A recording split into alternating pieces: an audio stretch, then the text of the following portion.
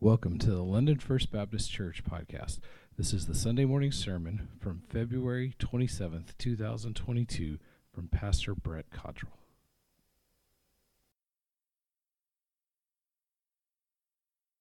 I want to invite you to open up your Bibles this morning to the book of Ruth, chapter 2. Ruth, chapter 2. As we continue our look at this story that God has placed in the Scriptures for us to give us a picture of who He is and what He is doing. Not just so many centuries ago, but even today, what God is up to, what God is doing. Last week we saw God provide for Naomi and Ruth a measure of provision as He gave them food to eat, gave them a place to stay. He did that through, in part, His word, His law that He had given Israel in a way to care for those who did not have anything, those who were outsiders and those who were widowed, orphaned.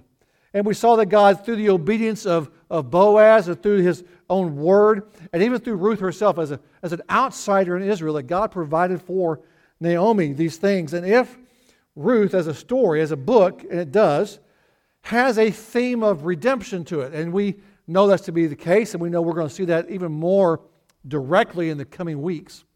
If we know that Ruth has a theme of redemption, it also has, along with that, a theme of God's loving kindness as the foundation for that redemption. Multiple times in the book of Ruth, we see the word kindness. Saw it in chapter 1. We see it again this morning in chapter 2. That word in Hebrew is the word hesed. It's a unique word. It's a word that doesn't quite fully translate into the English language, but we might have the word loving kindness. Years ago, I heard the story. I don't know if it's true or not, but I heard the story of a young kindergartner. And the teacher asked the kindergarten class, "Can you give me an example of kindness?" And the young girl said, "Well, it's when you're hungry and someone gives you some bread to eat." Well, that's good. And then the teacher asked, "What is loving kindness?" The same little girl said, "It's when they put bread and jam on it before they give it to you." I almost fell off there, didn't I? That's a great little story. I don't know if it's true or not, but it sure does illustrate the point. For this morning, what we're going to see is that God didn't simply provide for Ruth and Naomi the basics. He didn't just give them some bread to eat. He gave them more. He went above and beyond. He put jam and butter on it too. Ruth chapter 2, we're going to begin reading where we left off last week in verse 13 and finish the end of the chapter. Ruth said, "I found favor in your sight, my Lord, for you have comforted me and indeed have spoken kindly to your maidservant, though I'm not like one of your maidservants." At mealtime, Boaz said to her, "Come here that you may eat of the bread and dip your piece of bread in the vinegar." So she sat beside the reapers, and he served her roasted grain. And she ate and was satisfied and had some left. When she rose to glean, Boaz commanded his servants, saying, "Let her glean even among the sheaves, and do not insult her. And you shall purposely pull out for her some grain from the bundles and leave it that she may glean, and do not rebuke her." So she gleaned in the field until evening. Then she beat out what she had gleaned, and it was about an ephah of barley. She took it up and went into the city, and her mother-in-law saw what she had gleaned. She took it out and gave Naomi what she had left after she was satisfied. Her mother-in-law then said to her, "Where did you glean today, and where did you work? May he who took notice of you be blessed." So she told her mother-in-law with whom she had worked and said, the name of the man with whom I worked today is Boaz." Naomi said to her daughter-in-law, "May he be blessed of the Lord, who has not withdrawn His kindness to the living and to the dead."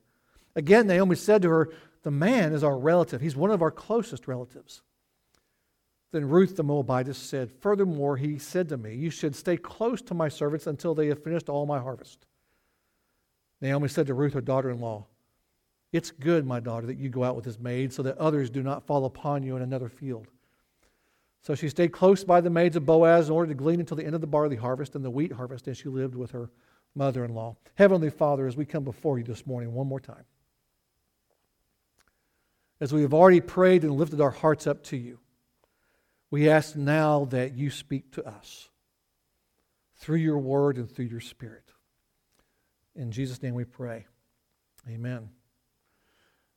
Verse 13, we wrapped up a conversation that Boaz had with Ruth from last week, and it was that invitation where Ruth is going to be provided for. He makes sure that she stays with him in his fields so that she can get all the grain that she needs to feed her and Naomi. And Ruth, upon hearing Boaz's invitation to not only be welcome to glean in the fields, and you remember we talked about this last week, what she was doing was this. The reapers would come through, cut down the grain, and then there would be a group of female servants or family members that would come through and bundle it all up, tie it up together. So the first group's coming down, cutting it off, or cutting it down, laying it in piles. The next group comes up and ties it all up and bundles it up. And what the gleaners, like what Ruth would do, they would come in after that and pick up the stuff that fell on the ground. That was what she was doing, and it was a provision that God had given in His Word for the harvesters to provide for the widows and the orphans. And you might well imagine that while that's a provision, it's not a whole lot to just kind of pick up what everyone dropped along the way. But she was grateful for that, and Boaz had told her, "Don't you stay with my fields because I'm going to make sure you have enough to eat, and don't bother going to other guys' fields because it might be dangerous." And we see that a little bit later on in this chapter. So you stay here. So that's what's happened, and Ruth is incredibly moved. She says in verse 13 that she is comforted and indeed that he's spoken kindly to her. This is the idea that she's been moved to her gut, so to speak, with the compassion and the grace of Boaz. So God has provided for her and Naomi's needs. But as we come to verse 14, we see that God goes above and beyond the basics here. And I don't want us to look past this because at verse 14 it says that Boaz invited her to a meal. Now we need to understand that at this point in time in history, and at this point in time in this culture, a meal is not simply time to get together and have some nutrition. A meal has meaning to it.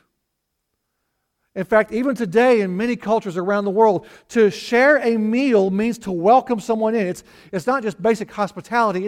It's cementing a friendship. It's celebrating something new. It's welcoming them. It's welcoming somebody in and saying, "You are one of us. You're no longer out there.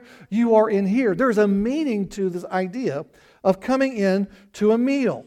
Now, a couple things about this. You'll notice that when Boaz invites her in, and she was there, she was kind of on the outskirts. She knew her place, so to speak. She wasn't one of them. She is, as the Scripture keeps on reminding us, she's a Moabitess. She's not from there. She's not from Israel. She's on the outside looking in a number of different ways. And so she's out here kind of on the fringes, eating her lunch, whatever that might be. And so Boaz sees her and invites her in to be part of the meal. It appears that Boaz had brought some food for his family, for his workers, for his employees, whatever that is, and said they all sat down to lunch. And now, a couple things here I want us to notice. Boaz is eating lunch with the people that work for him. Now, again, that's not normal either. Boaz is not one of these guys that lords it over other people. Boaz is a guy that says, "Yeah, you're working for me. I'm the one that owns all this, but guess who's having lunch with you?" He's right in the middle of them. He is what we might say in New Testament terms, he's a servant leader. He is someone who doesn't excuse himself from hanging out with everyone because he thinks he's better, but he is right there in the middle of them. He's exactly who Christ was for us. By the way, God didn't, when He looked at us and say, "I want to save these people," He didn't say, "I want to save them, but I got to keep my distance from you because they're just, they're not all that." When Christ comes and becomes one of us, it is God getting in the middle of our mess. I know sometimes we think to ourselves, our lives are full of stuff that have no business being around God's presence. And maybe we sometimes know that our sin separates us from God, but we maintain that distance. We don't think we're worthy to become in God's presence. That's all true. But what God does when we can't come to Him, He comes to us. God is a God of getting off His throne and coming to us. And by the way, guess who we're supposed to be as followers of Christ? Those who get up out of their seat and go to those who might otherwise, we might think of not being quite what they need to be. We're supposed to be those people who get up out of our seat and move towards the Ruths and Naomis of the world. Just like Christ did for us. It's called being some people look at what God did for us and Christ leaving heaven and coming to us on earth. And God is very much a missionary God. We talk about missions all the time. But what missions means to do is to leave your place where you're comfortable and get up and be God's presence to someone else. That's what Boaz does here. He invites her to the meal, brings her in. He's welcoming her in. It's a more obvious sign of what he's already told her. He's already told her, you make sure to hang out with my people in my fields. And just to make the point, he says, and come in here and eat with us. And this meal would have been assigned to everyone around. She's one of us. Now that's a big deal because she's not from there. She's from Moab. She's an outsider. She's of that people over there that worship another god. A pagan, so to speak. Her background isn't what we normally have here in Bethlehem. And yet Boaz goes out of his way to invite her in so that everyone sees she's part of the group. He's invited her to be seen as one of his people. He's going beyond meeting her basic needs, and he's exercising loving kindness.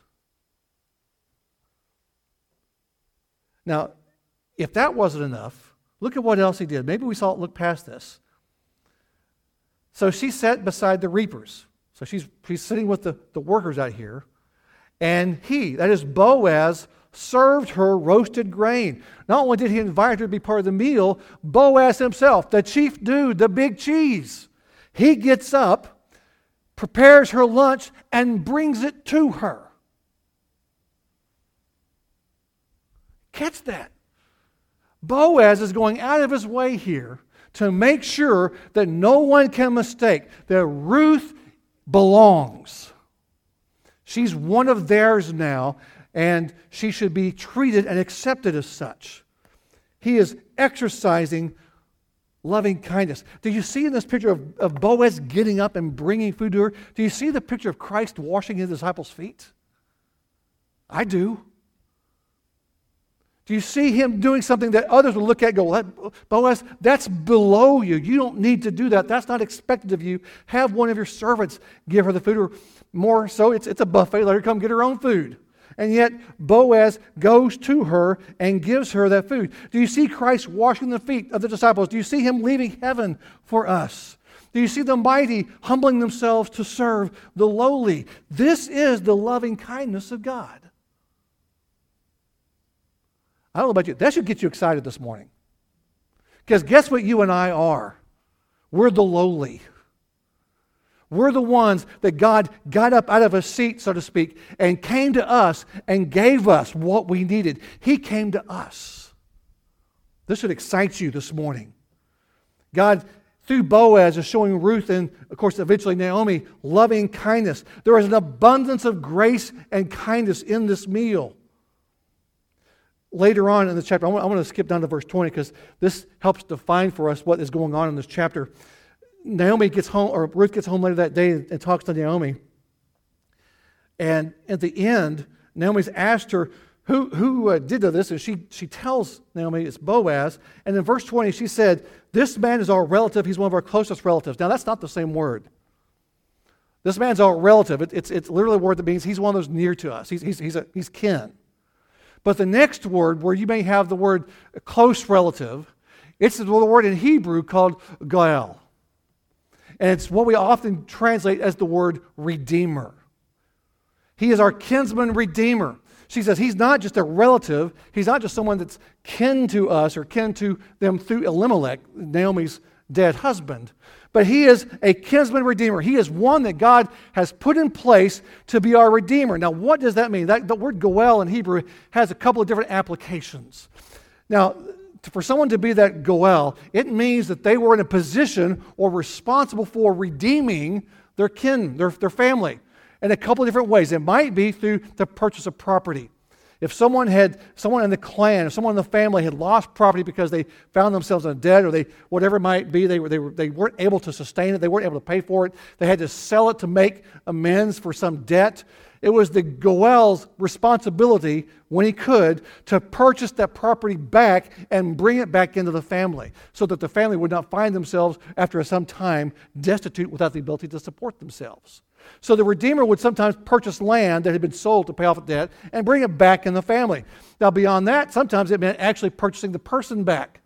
Because sometimes in that day and age, in that portion of history, if you couldn't pay your debts and you'd sold your property, you had nothing else, you would actually engage yourself in what we now today would call indentured servitude. You would say to somebody, I now belong to you for the next 3 years, the next 5 years, or the next 18 months, or whatever it might be. I will work for you for free so to pay off my debt. And if someone had gotten themselves into a long debt and they had a long time of work, a long time of servitude to pay off that debt, it was the responsibility of the Goel to come in and say, I'm going to buy back my kinsmen to restore them to freedom and redeem them.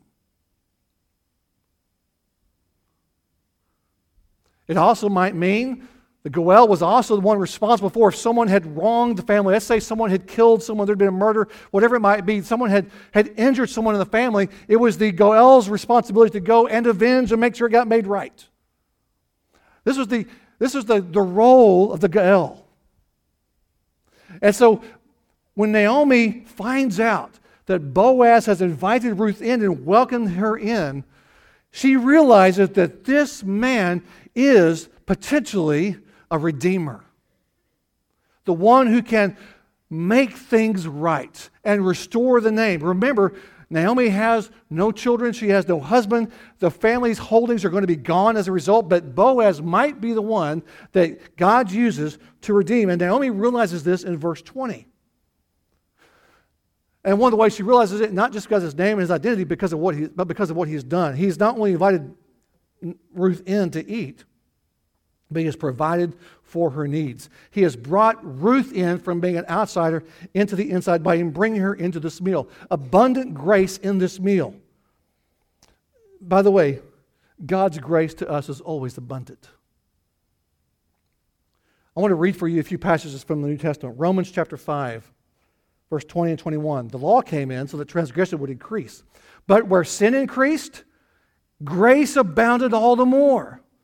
So that as sin reigned in death, even so grace would reign through righteousness to eternal life through Jesus Christ our Lord. In other words, you can't look to God and say, you can't overcome what I've done. We have no ability to look at God and say, my sin is bigger than your grace. God's grace is always bigger than our sin. So there's not a single one of us in here this morning who can defeat God's grace. God's grace is abundant. 1 Timothy chapter 1, I thank Jesus Christ our Lord who strengthened me, Paul says, because he considered me faithful, putting me into service, even though I was formerly a blasphemer and a persecutor and a violent aggressor. Yet I was shown mercy because I acted ignorantly in unbelief, and the grace of our Lord was more than abundant.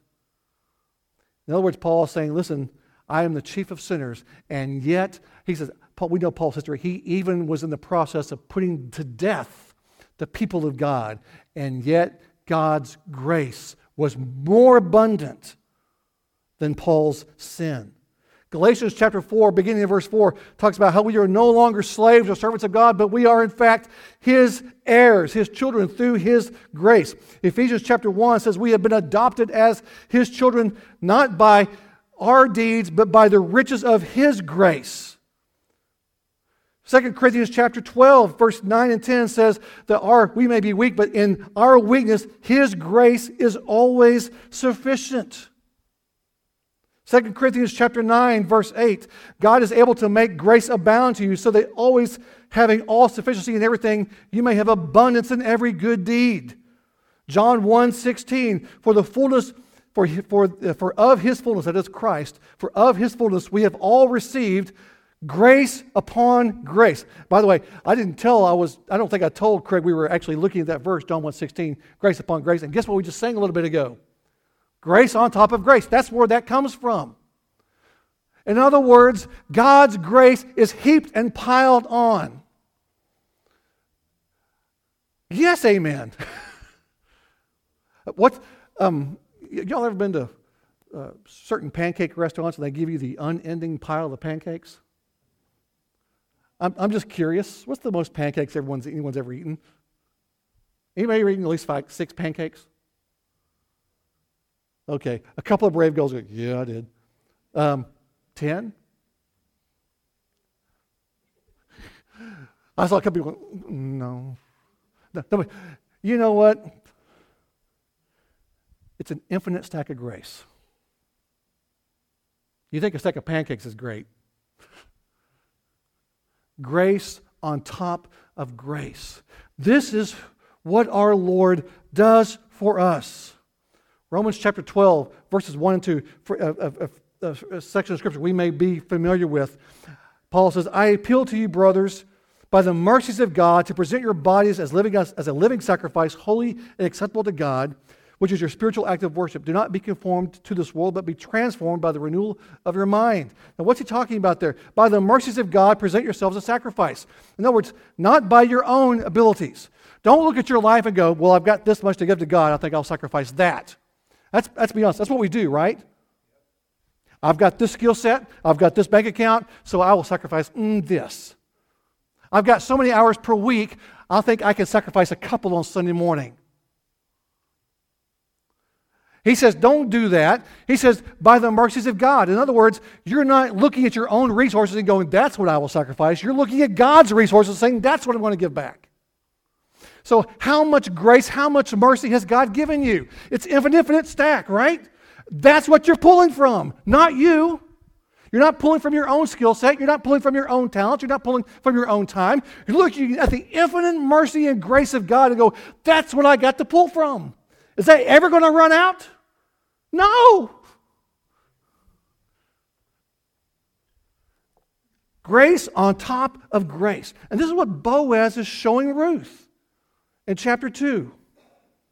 By the way, a couple more notes about that meal. Because we don't tend to think of meals in the same sense today that perhaps they thought of, even in cultures today, or even for sure back then. It's kind of interesting. I did a little research on this week. I kind of knew some of this, but that researchers and psychologists, not even Christians, have researched enough to know that sharing a meal together influences a people's relationship with one another. It just does. It confirms a sense of belonging or being part of a community. Offering food to others, no matter how plain or ordinary it might be, is part of a hospitality in most cultures, and it cements a relationship. There's even an older study by a couple of Yale psychologists that indicated that when you're trying to persuade somebody of something, that if you share food in the process, they become more open to what you're saying. So you want to convince someone of something?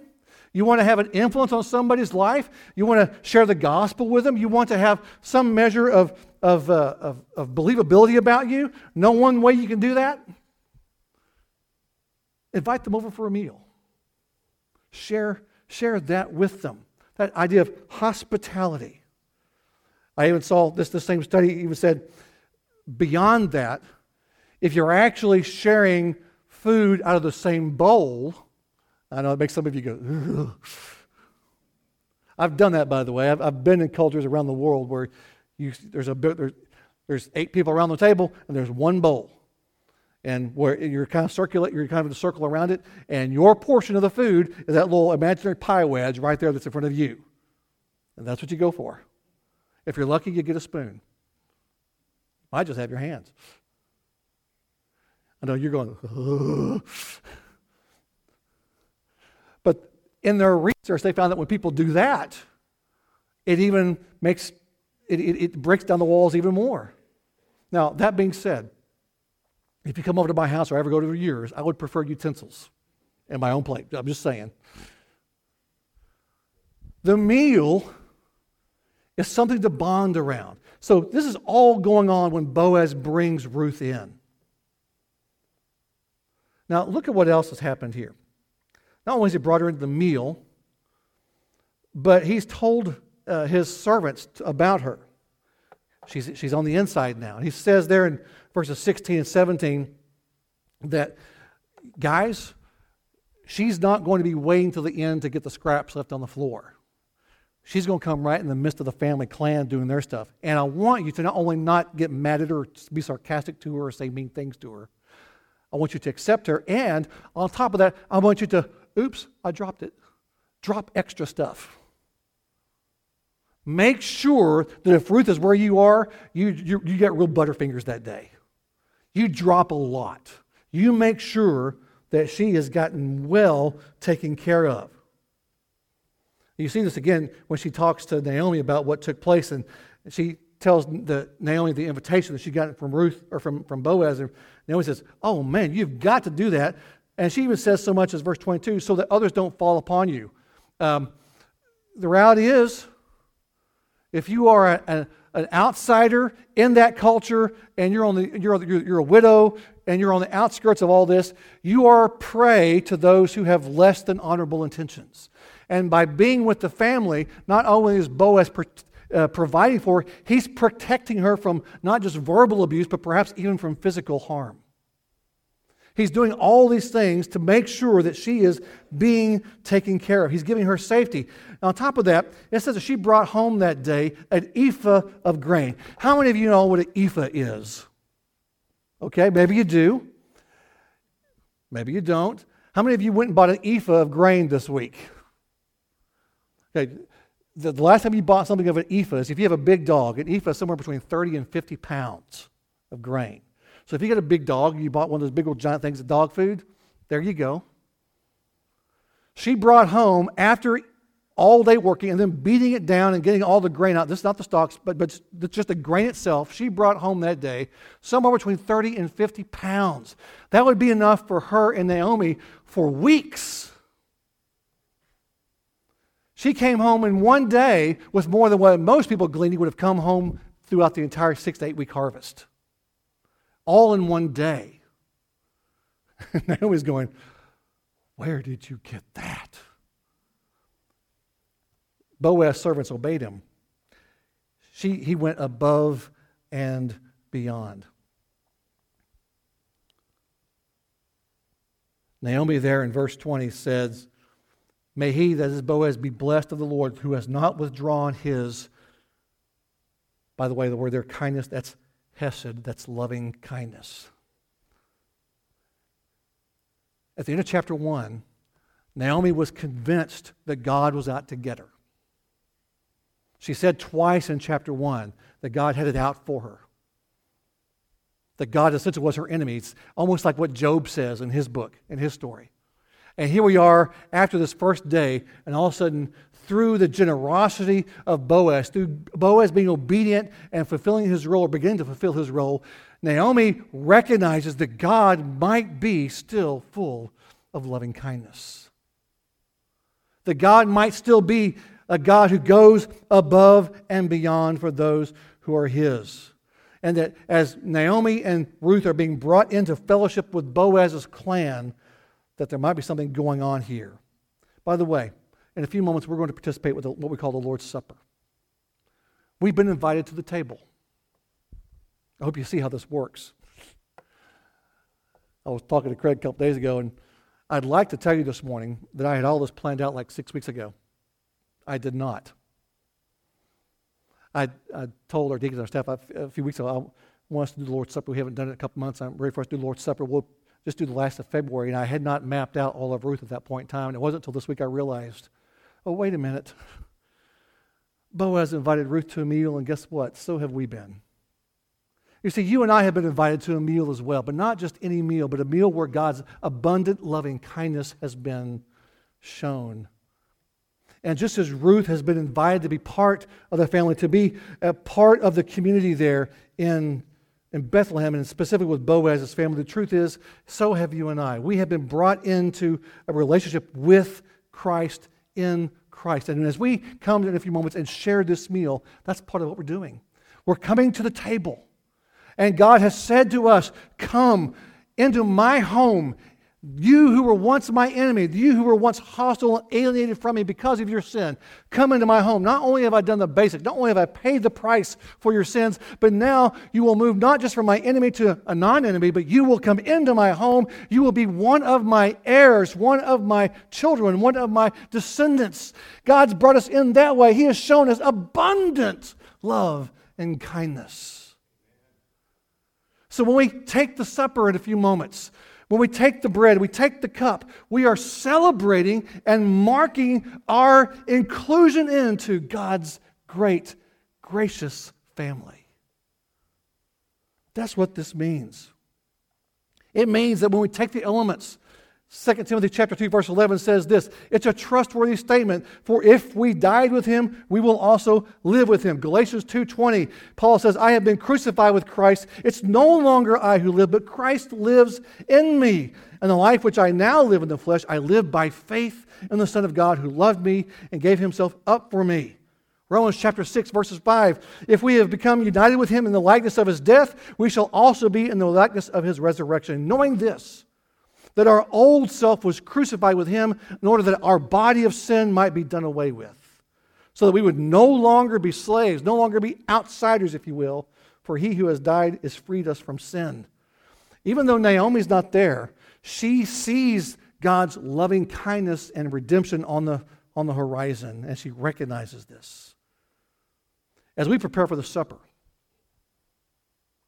we have been those who God has invited in.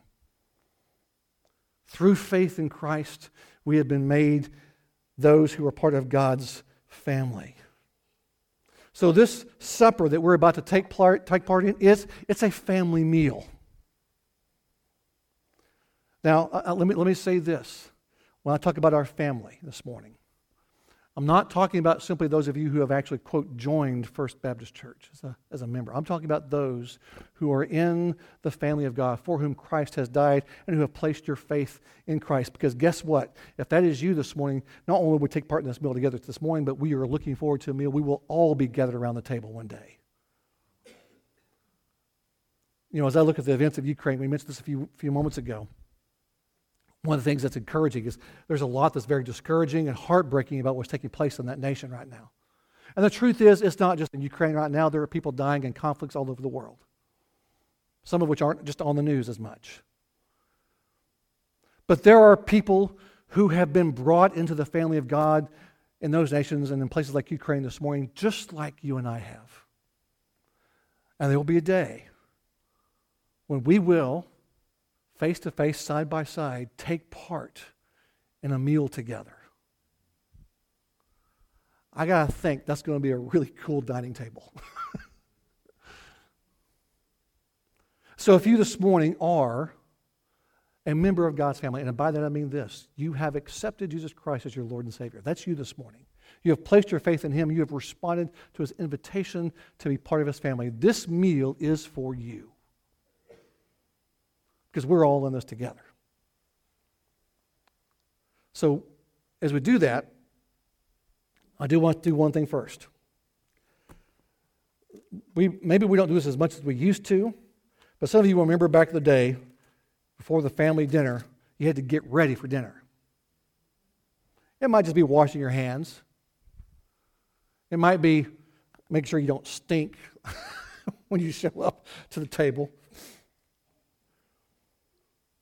Paul is giving some instructions to the people in Corinth, the church in Corinth, about the Lord's Supper, and he says this: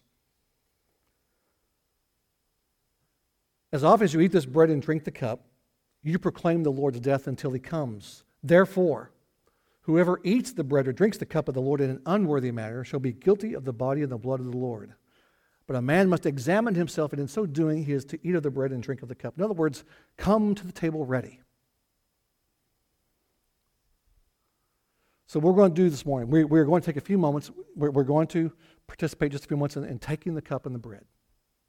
But before we do that, we need to make sure that we're ready to eat, that we're ready for the table. And so I want to invite you to just simply bow your heads, close your eyes right now as we take a time of prayer.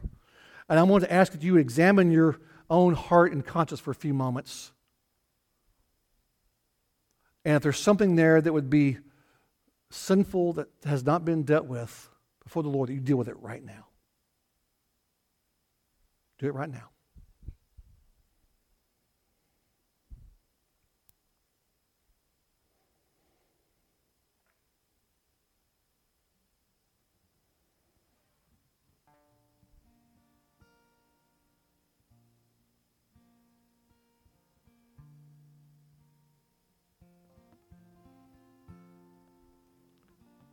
Father, bring to our mind this morning the things that we need to confess.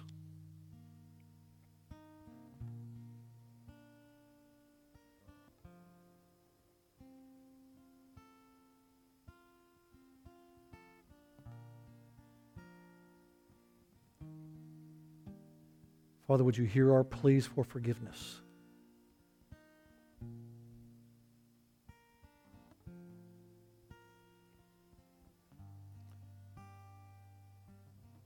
Father, as David prayed, would you renew within us a clean heart?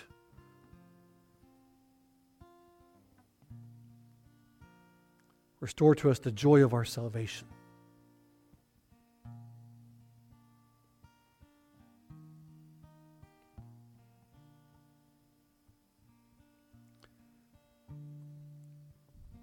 As we continue this morning, just an attitude of prayer, we're going to take the supper.